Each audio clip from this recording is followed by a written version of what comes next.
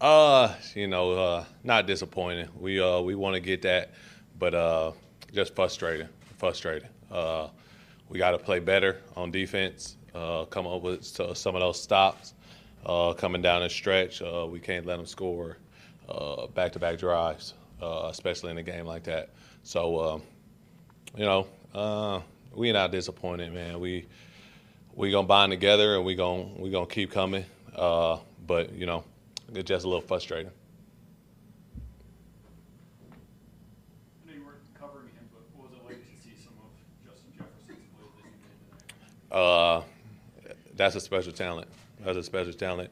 You get those every so often in the league, and he, you know, that's he does what he does every week, and so you got to cover him though. Got to cover him, but that's a special talent.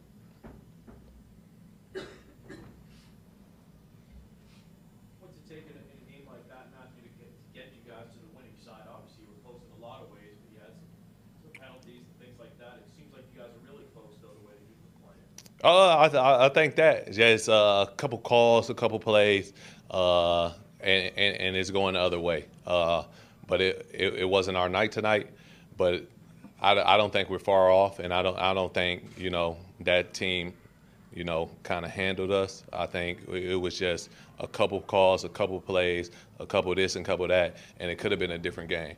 But we didn't make those plays, and we got to go on film and watch them and correct ourselves. What's the sense of urgency now? 3 games in 12 days, obviously, this stretch is the final one. It's a big one at home next Thursday against Buffalo in the AFC East. Got to put them back to back. Got to put them back to back. You gotta watch this game, correct it, and then you got to put it behind you. You got to put it behind you and focus on the next game. We got a big division game coming ahead of us, but we don't want to make the same mistakes that we made tonight in that game. So we got to correct them, and then we got a full steam ahead on Buffalo.